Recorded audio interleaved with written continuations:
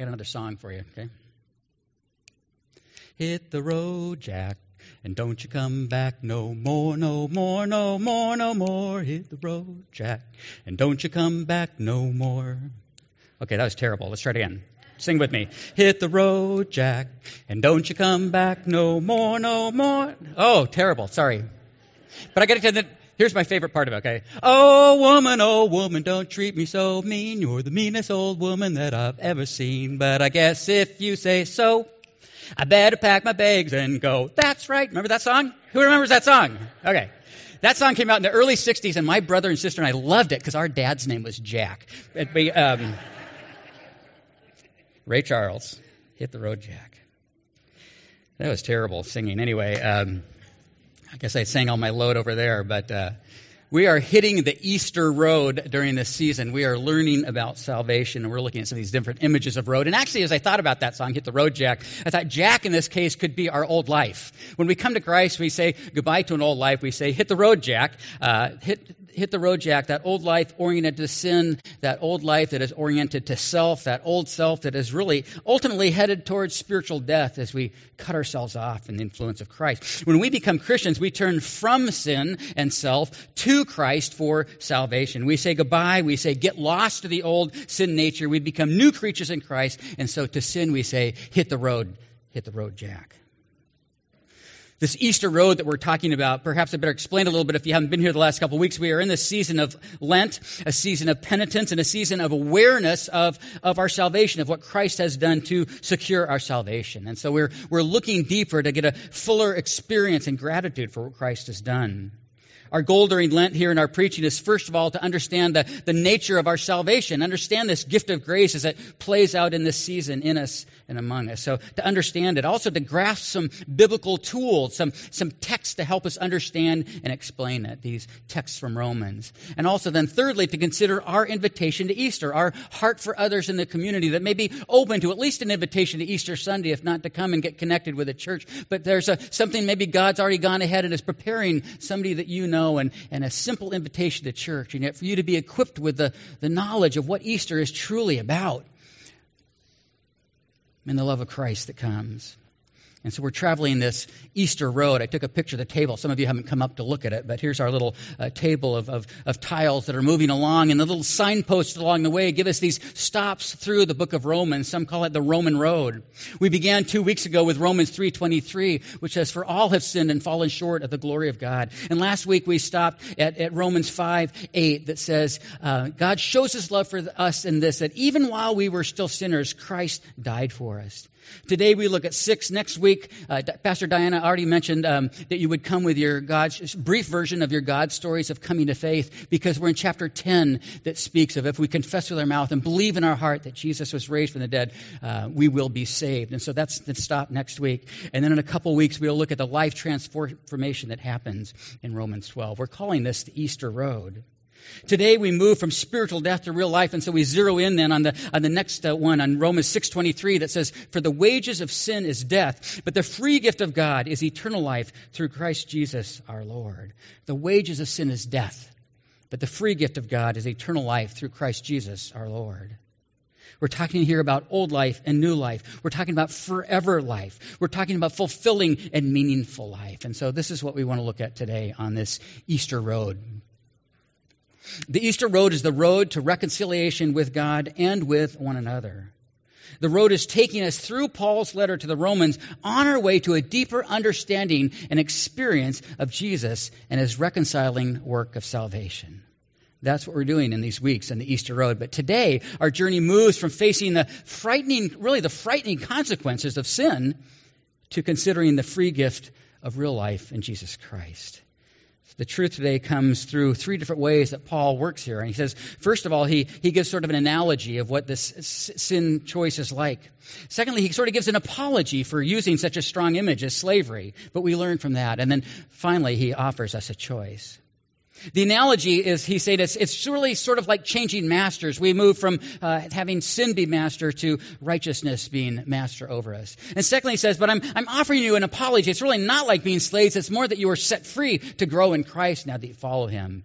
And the third is this choice of choosing the gift of ultimate life. It's our choice. So we begin with that analogy. 623 is our Easter Road verse, but it has deeper meaning when we take it in context. And Paul here is addressing some possible misunderstandings. He's actually addressing a fear that might be in the Roman church at this time that he writes to them. And that is that they might be seeing that grace, the existence of grace and forgiveness, is actually giving a license to sin. Could it be that every time we sin, then grace comes and forgives that sin? So it's even asked at other places, so if we sin more, does that mean there'll be more grace? It sounds kind of crazy, right? And Paul says, no, not on this road, no.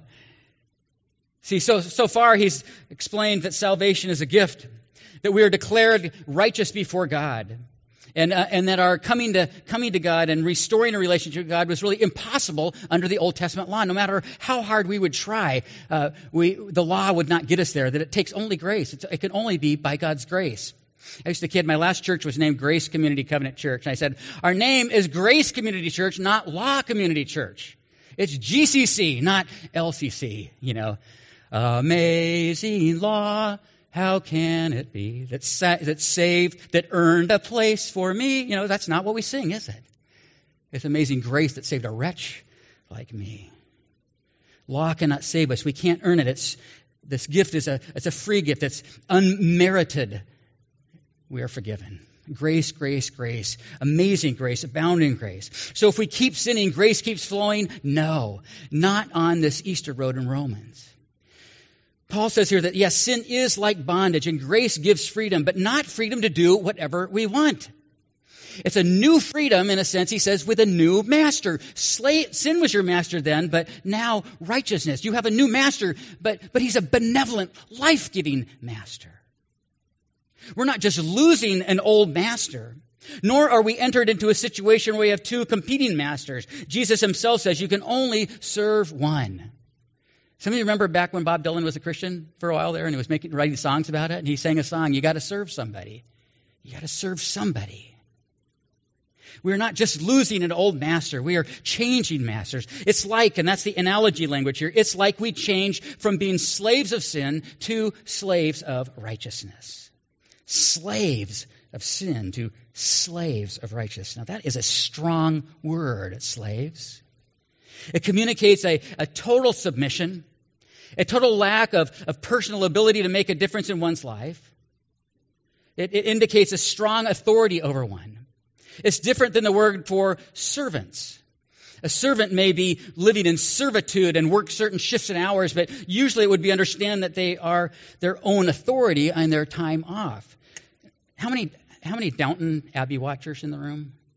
Okay, enough of you. The rest of you, you'll just have to catch up and watch them all because it's worth it, all right? Megan and I watched everything to catch up with season 6. But anyway, in Downton Abbey, there's all these servants there, and they really are in a sense of servitude. They really kind of have to bow and respond to Mr. Carson and sometimes to benevolent Mrs. Hughes. But even when they get their time off, they are a bit masters of their own time off, even though Carson would like to have a little bit of say even in their time off. Slaves, on the other hand, are the exclusive possession of the master. And of course, when we say slaves in our American context, it brings too quickly to mind the ugly institution and system of slavery in American history.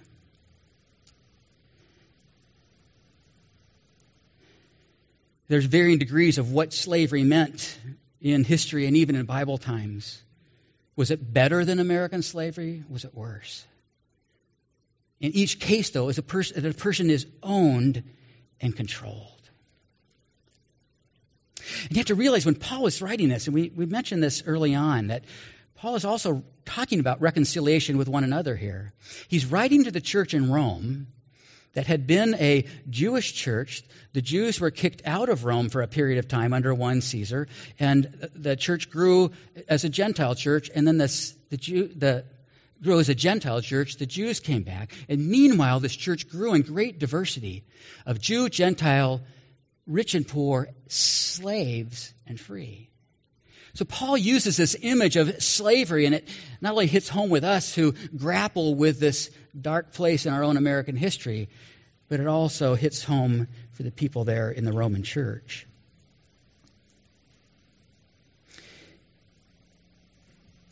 sin is our master. And sin is being self-centered and self-oriented, and it becomes like a slavery. We get stuck into a God-disobeying life, which more and more controls us apart from Christ. So in Christ we are forgiven and set free, but we are not given license to do whatever we want, but we are given a new quote-unquote master. That is righteousness, says Paul. God's righteousness, the right way of living. Not like the law that controls us, but a righteousness that Christ puts within us by His Spirit. And Paul says, you Christians chose this. In verse 17, he says, thank God, once you were slaves of sin, but now you have obeyed with all your heart the new teaching God has given you. And so the analogy then is that it's like changing from being a slave to sin to being a slave of righteousness. But it's interesting as you read this impression, Paul doesn't quite feel right about this analogy. So he secondly kind of almost offers an apology. He offers this apology. You're not really slaves. He's taken with the gravity of that word. You are free to grow. And he says in verse 19, and this is from the New Living Translation, he says, I speak this way, using the illustration of slaves and masters, because it is easy to understand.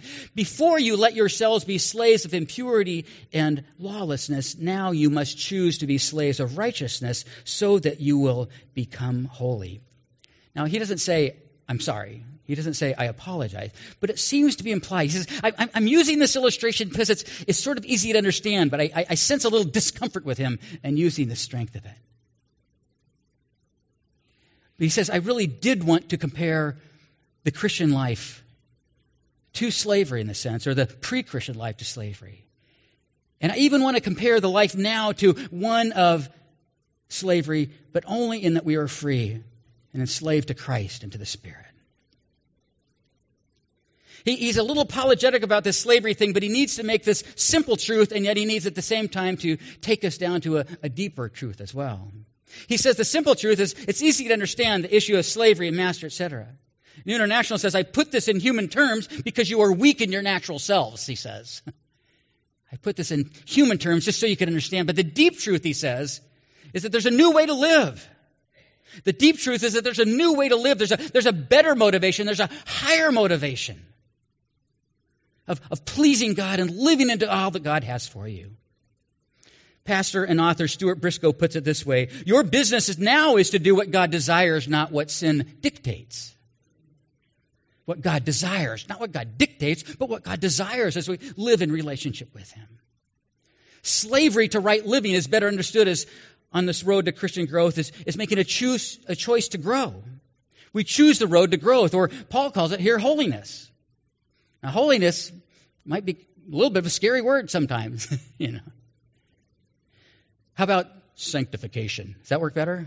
You are on the road to sanctification. You are becoming holy. Well, actually are. If you've given your life to Christ, we are on that road. We aren't instantly holy. We aren't instantly sanctified.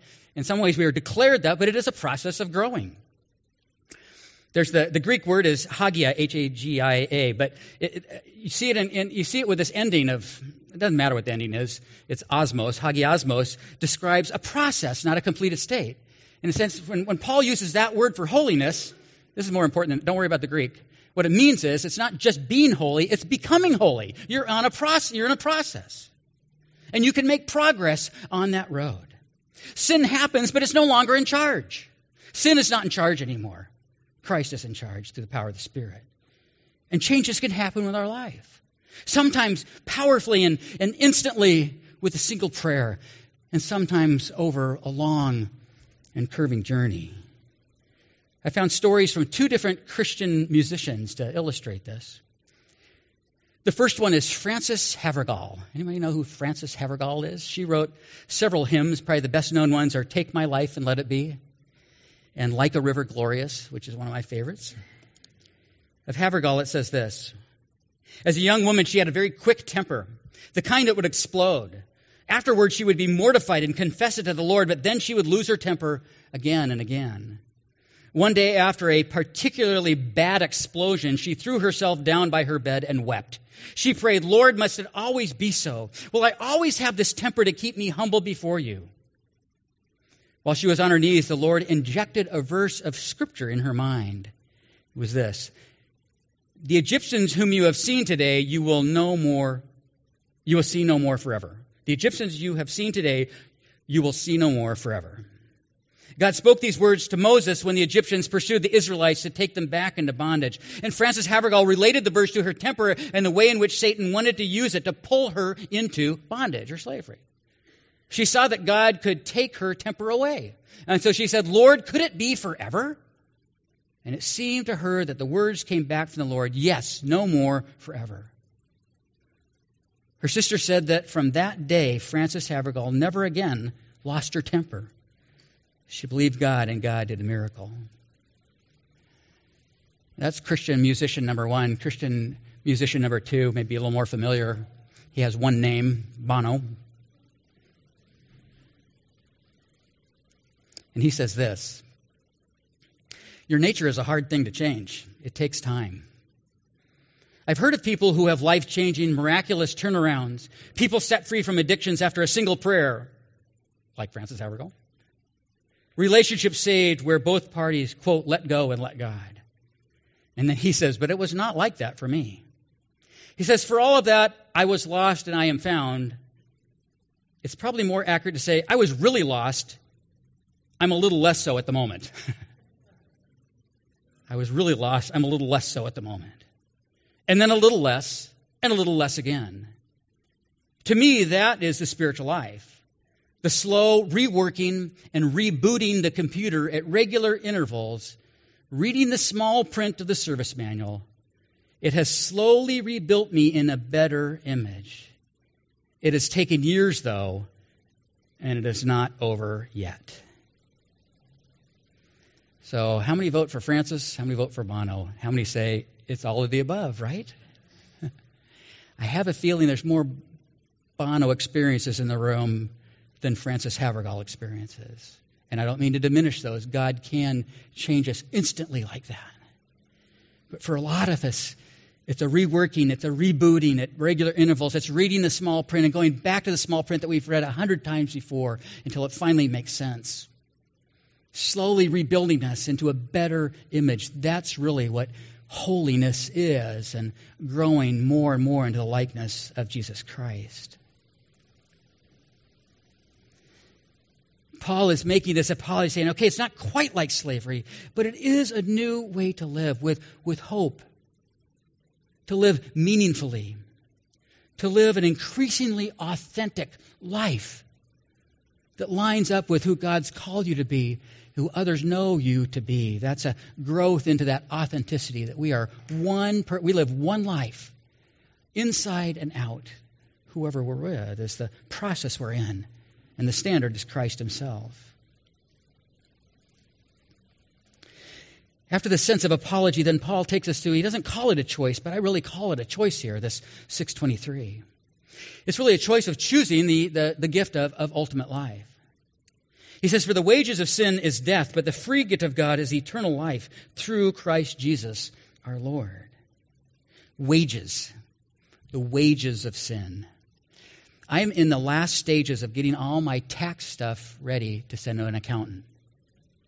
And I got a great guy that does my stuff, and there's still a lot of things I've got to pull together. I have everything done except for, I hate to say this because she's not here, the things I need from Megan. Just a few little things on her expenses and miles, but we're ready to go. I wanted to get it done before vacation, which starts tomorrow. We're not going to hit that, but hey, it's still February, isn't it? In fact, tomorrow we can still say it's still February. Yoo-hoo! Let's hear it for February 29th, right? Anyway, I was looking at my stuff as I was pulling it together, and line number 1 on my W-2 and on Megan's W-2 is wages. Wages, tips, and salary. Line number 7 on our 1040, we don't use the EZ because it's just not that EZ anymore. But line number 7 is our wages, tips, and salaries. We were paid. It's up to you whether we deserved it or not, but we did earn it and we got paid. Now, gifts, that's our wages. Our gifts is a little tricky depending on what you do for a living. Some of the things that I receive for gifts have to be in that line. It's the way it works. A cash gift is something that goes there. But that's not the kind of gifts I'm thinking of when I think of the gifts that have nothing to do with my 1040. Is the gifts that my children give me at Christmas or on Father's Day. Or the things that they didn't give me on my birthday this year. So I said, okay, I'm going to make a deal for you. This is what I want for my birthday from you. I'm coming into the city over the next few weeks and taking you out to lunch. And I'm paying for it. So I'm paying for their gift to me, but I want time with my children. That's a gift. It doesn't show up anywhere on my W-2. It's free and it's life-giving. There's wages and then there's gifts. And in Romans 4, verses 4 and 5, it's not one of our stops on the road, but it's in Romans. In Romans 4, 4 and 5, Paul starts to build this analogy of wages and pointing to choice. He says, now to the one who works, wages are not credited as a gift, but they're an obligation. However, to the one who does not work but trusts God, who justifies the ungodly, their faith is credited as righteousness. Now here Paul's using the analogy and saying that the works here are the good works. And they don't earn us anything. He said they're not credited to anything. They don't earn us righteousness. But now he's using wages in terms of sin. And with sin, the wages of your sin, there is something that you get paid there. Death. Spiritual death. Separation from God. If you choose to move in the direction of sin, you're moving away from God. And the ultimate conclusion and end of that is to be separated from God. And that is spiritual death. Eternal life is not earned. It's not even what's deserved, but it's this free gift of God. It's an incredible, undeserved, free gift of God. So I think what Paul's trying to say here and what I'm trying to communicate is Paul's saying, just face the consequences. The ultimate consequences of a life of sin, of moving away from God, is separation from God forever. And the consequences of simply receiving a gift is eternal life. I wasn't sure to do it or not, but I decided I was going to. I'm going to read from a book I've had for a while. This is Randy Alcorn. People know him. He's written some nonfiction. The one Heaven is probably his best known nonfiction. But this is a novel, Safely Home, written several years ago. And in it, he traces an American man who had a Chinese young man who had been his roommate at school here in the States. And so the American man had learned Chinese in the process of his work, and the Chinese man had received his American education and gone back to China. And they strike up a friendship later, and it travels the way really of horrible injustice and persecution of the Chinese Christian. And Alcorn has a way of sort of painting these images in heaven of what's going on too, and it's pretty cheeseless actually. It's pretty good actually what he does with heaven, but he also paints a picture of what happens in hell. And this is of Mao Zedong. Some of you remember Mao and his atheistic stance, and I pick up just partway through a chapter. Some of you, if you haven't read this, may be familiar with C.S. Lewis's The Great Divorce. And in The Great Divorce, Lewis has another image of hell, of a bus dropping people out in the middle of nowhere to live an existence all by themselves. Because as we move farther away from Christ, as we move farther into sin, we move farther away from other people, right? And so the logical conclusion of that is that we live in eternity without God, without others, and yet aware. It's kind of his point. Let me read from Alcorn. This is Mao, had said, "I want there to be no God. I want nothing to do with him." And his atheist prayer was answered. The everywhere present God had chosen to withdraw his presence from this single place, turning it into a cosmic desert. This was a ghetto of massive proportions, yet so small it could slip through a single crack in the tiles of heaven. It was located in some distant and empty place, never to be feared or even stumbled upon by the citizens of heaven. His life, with all his supposed accomplishments, was but a puff of smoke, dissipating into nothingness. Stop what you're doing and listen to me. Stop, or I will. No power to give meaning to a threat. No reason to be listened to and no one to hear him. Thirst without water to quench it. Hunger without food to satisfy it. Loneliness without company to alleviate it. There was no God here. He'd gotten his wish. On earth, he'd managed to reject God while still enjoying his blessings and provisions. But it was excruciatingly clear now that God was the author of good. Therefore, the absence of God meant the absence of good. He could not have it both ways, not here. No God, no good, forever. He had wanted a world where no one else was in charge, where no order was forced upon him, and he had finally gotten it. He had secretly wondered if there was something beyond death, but if he went to hell, he'd fully expected to rule there. Yet here there was no king, for there were no subjects, only one prisoner, himself, in eternal solitary confinement. He missed the sound of laughter. There was no laughter here, nor could there be, for laughter cannot exist without joy or hope. An awful realization gripped him. There was no history here, no storyline, no opening scene, no developing plot, no climax, no resolution, no character development, no travel, no movement. Only a setting of constant nothingness going nowhere. Excruciating, eternal boredom.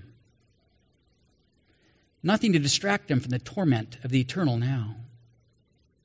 He had charmed his friends and cheated his enemies, but death he could not cheat. Hell he could not charm. This nameless, ever-shriveling man writhed in terror. Faced with his own deeds, punished by them, he was receiving in himself the due penalty for what he had done. He longed for a visit from an emissary. He craved a well-wishing message from a foreign dignitary, delivered by a courier, a request for an audience in his illustrious presence. But no. He knew now none would ever come or even want to. He could not return to Beijing, and knew Beijing itself would soon be gone. A flower withered in a summer's wind, perhaps it was gone already. No one to fear him, no one to revere him, no one to hear him, no one to think about him. He who had claimed to be Savior was forever without a Savior, ignored and insignificant, empty and embittered and regretful, without a following, without a heart, without a hope, forever, time without end.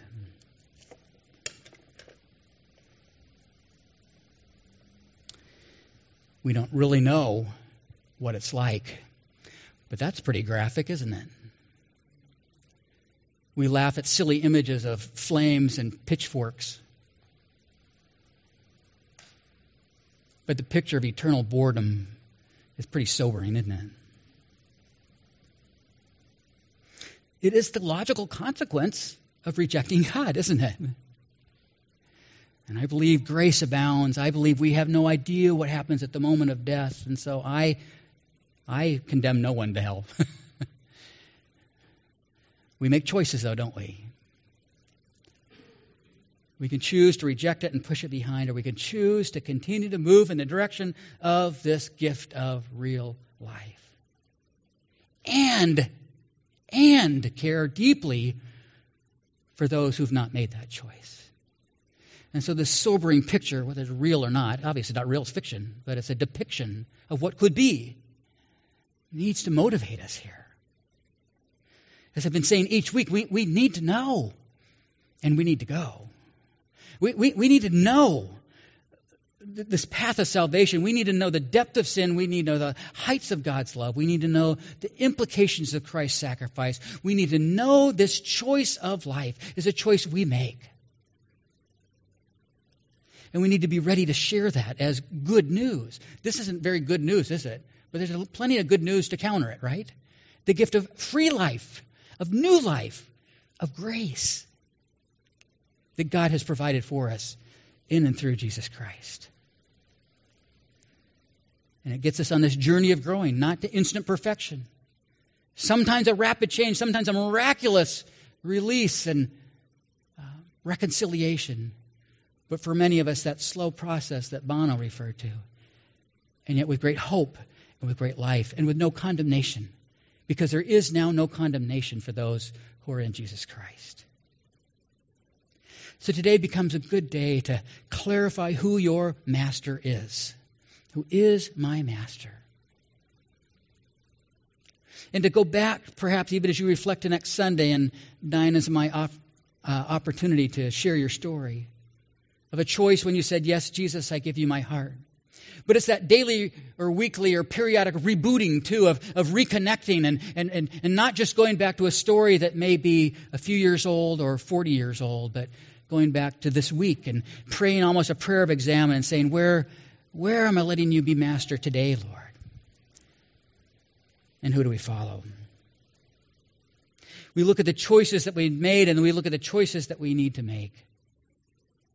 But then I want to encourage you also as we come now within weeks of Easter.